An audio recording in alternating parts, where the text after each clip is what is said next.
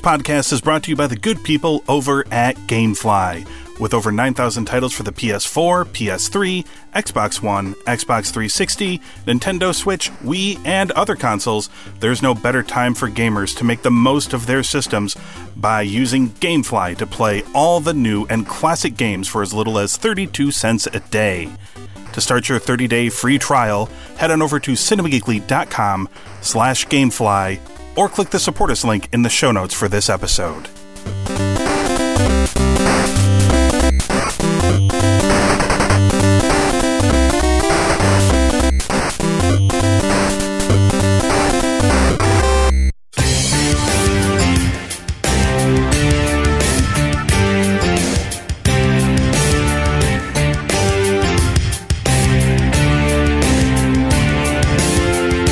Listening to a podcast from the Cinema Geekly Podcast Network.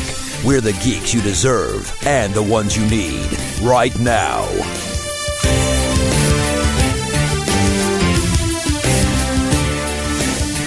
No, they're pulling a U-turn and they're chasing down Sammy Guevara. Sammy's running like a scalded dog. Look at him! Oh my God! Sammy got ran over. Oh my God! Oh boy, did he get creamed! Clean shot that Sammy got clipped. Oh man, street fights, anything goes. You don't see many of these, and here's I've never seen a street fight with a golf cart. This is my moment to shine. This is my time for flight. I've been grinding forever just for this very night. I've been pushing for many moments like this. This time is undervalued and no one ever could miss. This is my chance, moment of bliss. My feelings so enchanted. Many could understand it. These skills out of the planet. Be careful of my landing. The future is mine. Taking it all by design. Knowing so much on the line. Guevara, Sammy Guevara, it's my time just to take flight. It's a brand new episode of the Elitists, Cinema Geekly's AEW podcast. It is Anthony Lewis along with Nick Montez, and we're here to talk more AEW Dynamite on TNT. My streak of not watching Dark continues this week, as I did not watch number 10 defeat Ryan Piles. We did see number 10 on the proper episode of Dynamite this week.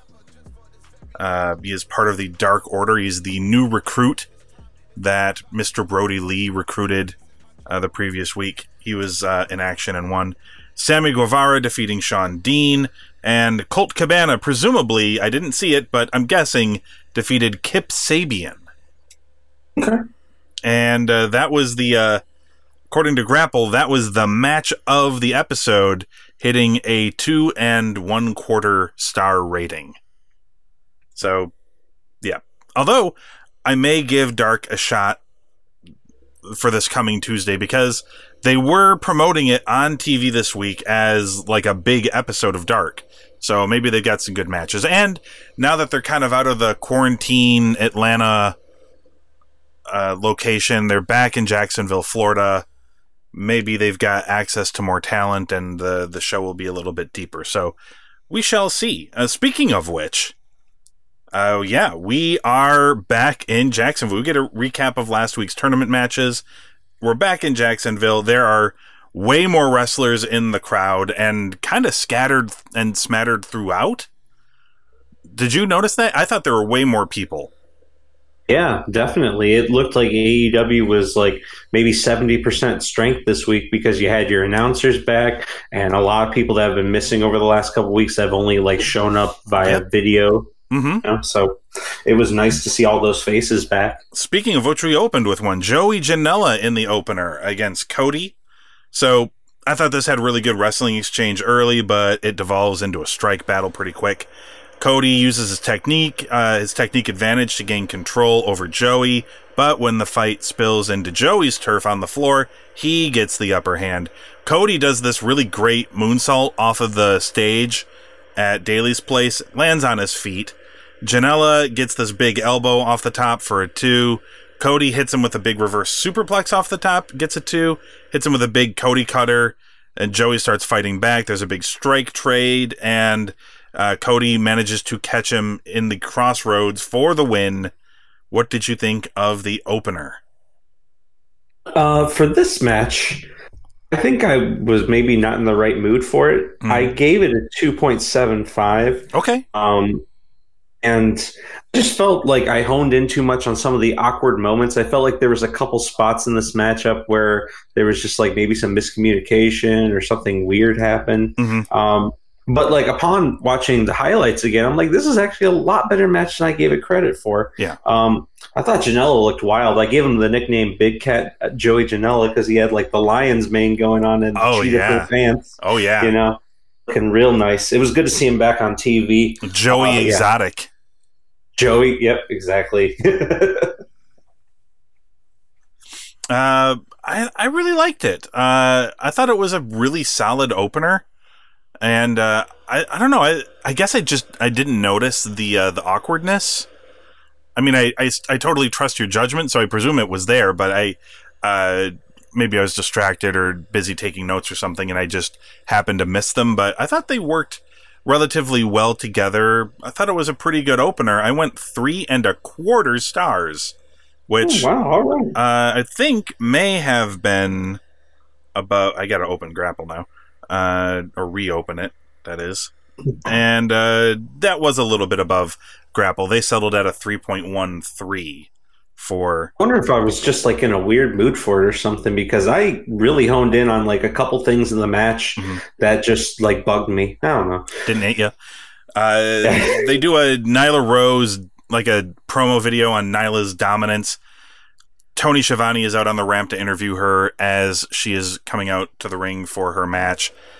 Basically just tells Schiavone off to sit his ass down, go do his job. She's going to be dominant forever, that sort of thing.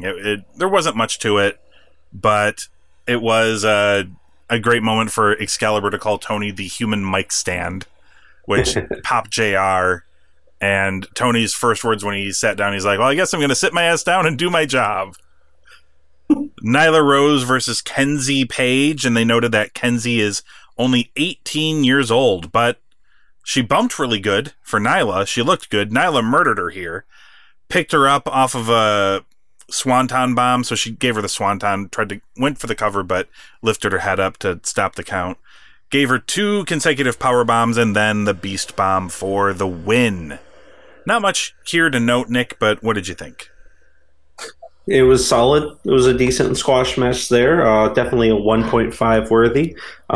There was a funny spot in this matchup where they had the camera on MJF cheering, and he tells the cameraman to back up because too close. Oh, yeah. Hey, buddy, hey. Social distancing. And he had a protective mask that was, of course, Burberry scarf material. So, beautiful. Of course. Yeah, I thought, I don't know, I went a little bit higher. I went with a 2, but I think it was just because everything looked so good. And this Page girl was a bump machine. I thought she looked really good. I actually saw people say that maybe they should think about offering her a contract, and like, I don't know if you should do that just yet. They've still got some work to do in that women's division. I don't know if they should just be signing up people left and right. But sure. Grapple gave this 1.72. So in between you and me on that one, they were. MJF, this is a backstage interview, or filmed somewhere. Presumably on a green screen, if we're being honest. I think this is like where they do the where they sometimes do the big AEW Dark Control Center pieces from, with the floor and the wall, but whatever it was, MJF was there. Says that everybody in this business is insecure. They compare him to legends, but he's only 24 years old, and he's ratings and money, and he has it more than any of those naysayers or critics have in their entire body. He's not The Rock. He's not Roddy Piper. He's not Ric Flair. He's not like any of those people. He's nothing like the business has ever seen. Says that he is now injury-free and will be back in the ring next week. This was pretty good. It was cool, and they worked a little set play in the back there, moving his throne in at the end. Yes, that was pretty cool. His chair and moving his throne in, and he never sits in it, because he says that he will be doing that next week when he gets into the ring. So, good stuff. And maybe a little bit of a ping at Cody, who is the breaker of thrones. So, there is that. Speaking of promo, Sean Spears, he cuts this promo essentially on Cody about Dustin and about how Cody let him down last week. And everything that Dustin went through, it could have been stopped by Cody, but he chose not to do it. And it looks like they're maybe setting up for a Sean Spears-Dustin Rhodes match, I think. I presume that's where they're headed with that. But I thought that was okay. And then at ringside, Spears and MJF essentially fawn over each other at ringside. Those two are pretty funny together, I think. Oh, yeah. Frankie Kazarian with some hair versus Jon Moxley in a non-title match. I wrote here a lot of hard hitting, but fairly basic wrestling for the most part. Mox eventually dumps Kazarian to the ramp. They fight on the floor through a break, but Kazarian cuts him off, starts firing back, hits this nice slingshot DDT, gets him a near fall, hits the Tamakaze. That gets him a 2 count as well. Mox fires back with his big clothesline, but it's not enough to close the gap on Kazarian, who's still in charge, when, out of nowhere, Mox schoolboys him and into a snap paradigm shift for the win. Before we talk about the post-match, what did you think of the actual match? This was my favorite match this week. Oh, really? Okay. Dude, I don't know what it is, but whenever I just see some old school wrestling, it's refreshing to me. Just some good old mat wrestling. It really stands out with all the diving and things that go on today, all the excess that you see. Sure. So they just had me the whole time. I really appreciated the work these guys put in. I thought the ending was sweet with that like kind of rolling paradigm shift. That very cool. Rated this one a 3.25. I loved it. Wow. Okay. I wasn't on the same page. Maybe it's just a how we approach things type situation, or like what mood we were in when we watched the show. Like, I was okay. This was above average, but I don't know. Nothing really.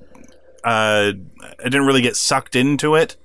I'm not really sure why, but yeah, I guess I just wasn't really feeling it that much. I thought it was good, above average. I went 2 3/4 stars, but yeah, it didn't quite hit that 3-star. It didn't quite hit that 3-star mark for me. I guess we should do the grapple thing. Grapple liked it more than me. They gave it 3.1. Oh, okay. Yeah, a little bit closer. Well, there you go. In different places this week, you and I. Yes. I mean, you know what? That's okay. It is okay. Post-match, Dark Order attacks Jon Moxley. SCU tries to make the save, but it is thwarted. And 10, of course, is out there as well. You'll never not be able to notice him because he's bigger than all of the rest of them and also shirtless. Mr. Brody comes out, and he takes out Mox with a lariat, grabs the microphone, and says he's here to pick the bounty that Moxley put on himself. There's no crowd. There's no crowd energy. The beating he took, that's the only energy he's going to feel now.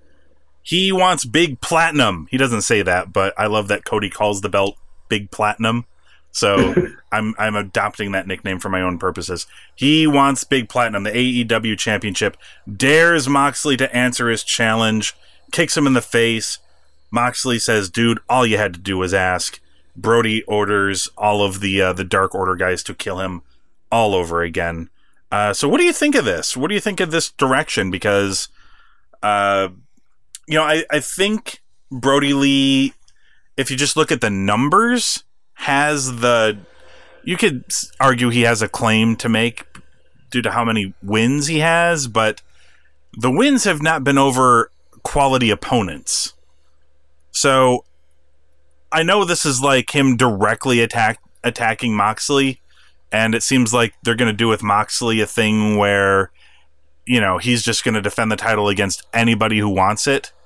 But I don't know. This felt like, especially since they announced this later in the show as being part of the pay-per-view, it feels weird that they aren't doing something with like MJF instead, where it felt like he was the one who was headed towards the world title match after getting the win against Cody at Revolution. So what do you think about the direction? I I'm okay with it because I know Brody's going to give Mox an excellent match. They're going to work well together and probably have a really awesome, potentially violent main event. I think so. Just going to be a good match. Mm-hmm. And it also kind of gives Mox a little bit more purpose than just being the guy with the belt right now, since everyone else is kind of involved in their feuds. Mm-hmm. I agree, it is shoehorned. We're 2 weeks away from the pay-per-view. Yeah. And he really didn't have any main story because he's been fighting Hager over the last month or so. Yep. So this is way better than putting Hager on pay-per-view again with him. Yes. And while it doesn't line up with the ranked challenge, I would say since the TNT title tournament's going on, we really haven't been focusing on ranked competition. And since Mox kind of put out a challenge anyways, I'm okay with this. It is shoehorned, but it's going to be a good match, and I'm sure the next 2 weeks are going to have a nice build to it. Okay, yeah, I can totally see that, and I even agree. I even agree to an extent, and I think it will be a good match. So we do have that to look forward to, and obviously all of this has thrown everything that they had in store, or everything that they had planned. I think that's thrown it all out of whack. I don't think that these are, with the exception of Lance Archer and Cody, I don't think that the matches they've announced so far were matches they were planning. Maybe I'm wrong, but it doesn't feel like this is what they were planning for Double or Nothing. Mainly because I feel like they would have started the build for it earlier, but there was so much uncertainty about, will the show even happen? Will it get canceled? If it gets canceled, where are we going to be able to hold it at? That sort of thing. So I mean, maybe I'm going to be wrong on this, but I feel pretty confident that this isn't the original card they had in mind for the show.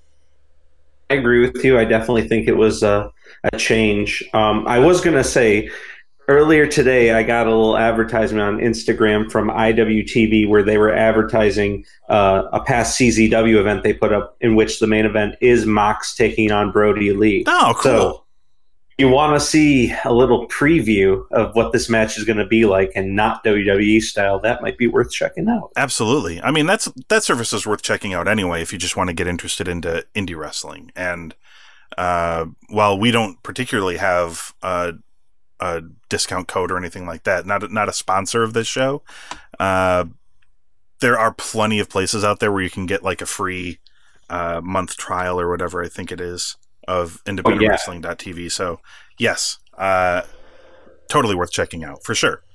Brandy Rhodes, she has produced a video in which she responds to Jake Roberts and everything that he has said about her and Cody. So basically, she's saying that she kind of knows what's up here. She says that this is not 1991 anymore. He knows what Jake Roberts wants to do. He wants to corner her in the ring, probably with Lance Archer there, to make her feel tiny and scared. They want to turn her into the damsel in distress so that her hero, her husband Cody, can come to her rescue and fall into their trap, but that sort of thing isn't going to work today. Brandy says that her mother once gave her some advice. Don't fuck with people you don't know. And Jake Roberts doesn't know Brandy Rhodes. So, pretty good. She's some of her delivery feels a little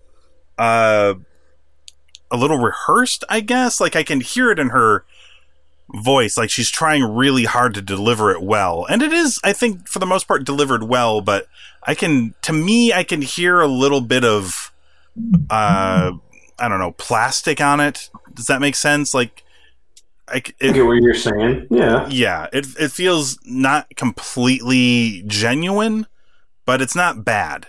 I think it's a good delivery. It's just, I don't hear it and think like, that's how people talk normally. But for the most part, I liked it though, I think.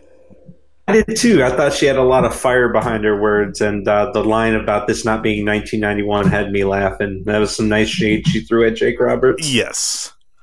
The announcers let us know that there will be a casino ladder match to determine the number one contender for the AEW World Championship at Double or Nothing. Also announced, weirdly, MJF and Jungle Boy at Double or Nothing, which, I mean, I know that they've had like some kayfabe spats on Twitter or whatever, but I don't think it's been anything that's really played into television at all, so that just seems kind of out of the blue. And Jon Moxley defending the AEW World Championship against Mr. Brody Lee. Also backstage, this segment didn't amount to much. Taz is hanging out with Darby Allin, asked Darby to comment on his recent loss to Cody, and he's like, Taz is trying to be like, hey man, you pinned yourself, happens to the best of us, I'd be more than willing to sit down and give you some advice, and Darby doesn't want to talk to him and walks off. Mr. Brody versus Christopher Daniels is announced for next week, along with a 4-way women's match, Jericho in action, and the Jurassic Express against Best Friends. Is that what's the big match for next week then? Is that the women's 4-way maybe? Maybe, yeah. I can't think of another bigger match beyond that. I mean, to me, the tag match is the big one. What, for next week? Yes. Yeah. Yeah, and they haven't announced a bigger match, so I'm guessing that's the 4-way. And it's Sheeta, Britt Baker, Penelope Ford, and, I'm blanking, Chris Statlander, I believe, is the 4-way. Main event time. Lay Sex Gods. Sammy Guevara, Chris Jericho, against the team of Kenny Omega and Broken Matt Hardy in a street fight. And pretty much everybody came dressed for a street fight, with the exception of Matt Hardy. This match was crazy. This ended up being my favorite match of the show, and I think it's because it just put me in a good mood, and I don't know if I was in like the greatest mood watching it, and it sort of pulled me out of it, I think. So everybody's brawling all over ringside when Tony Schiavone announces that we know that Jericho's in action next week, but we just found out that his opponent is going to be Pineapple Pete. And Jim Ross and Excalibur are like, what? And this finally has a payoff. Does this mean that Shug D is gone? Like they Pineapple Pete now? Yeah, they referred to him whenever he was on screen as Pineapple Pete. Like Jericho wasn't there to call him that; they just called him that. So apparently, Shug D is dead. Long live Pineapple Pete. Long live Pineapple Pete. That might be the episode title for this week. So Sammy Guevara got his knees up on a Kenny moonsault. Jericho and Matt are fighting to the back. Jericho comes back for a 2-on-1, just beating on Kenny for a while, when all of a sudden, 90s Matt Hardy of Hardy Boys with a Z comes out to make a comeback. Side effect, goes for the pin on Sammy, but it's broken up by Jericho. Hits Jericho with a twist of fate, but that pin gets broken up by Sammy Guevara. Kenny gets in there, gives Sammy Guevara the Snapdragon. Then Jericho hits Kenny with a bat, and I believe the bats were Inner Circle labeled or themed or branded. I remember at some point seeing the bat, and I saw Inner on the bat, and I'm like, do they have like Inner Circle bats? That's funny. Oh, really? I didn't notice that. Yeah, I just saw the Inner, but I presumed that it was Inner Circle branded. I don't know. So Sammy Guevara goes up to the top, goes for a shooting star press, but misses. Plunder is pulled out. Matt Hardy puts Sammy Guevara through a table. Hager lays out Omega. During a commercial break, this match spills to the backstage area of Daly's Place, which, as the announcers note, is also connected to the football stadium where the Jacksonville Jaguars play. And there's just fighting all over the place. Jake Hager and Chris Jericho literally stuff Matt Hardy into an ice box where you pull bags of crushed ice out of. They stuff him into one of these things, presumably to entomb him forever, although it does not work. Kenny comes in with a trash can. He fights both off, grabs Sammy Guevara, hits a great-looking running powerbomb into this garage door. Everyone's just grabbing shit, hitting each other with whatever they get their hands on.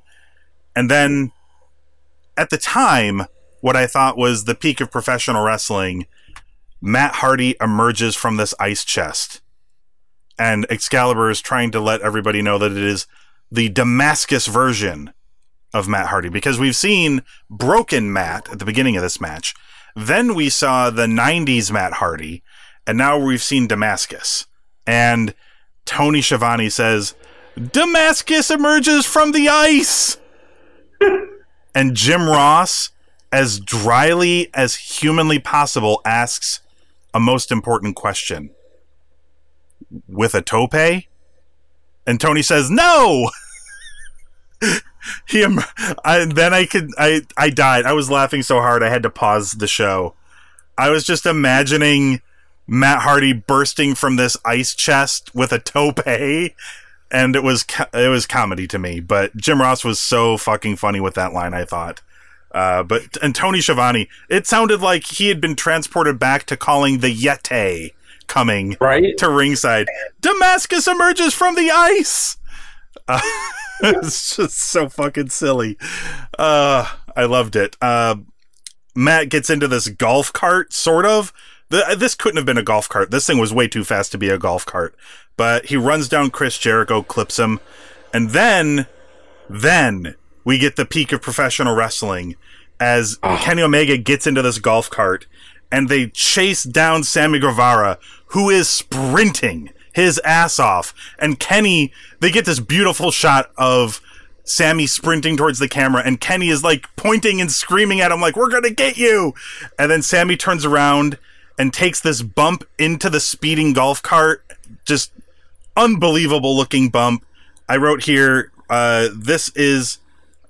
Sammy takes this amazing bump in the peak of what is professional wrestling. So it's all downhill from after this. I thought that was amazing.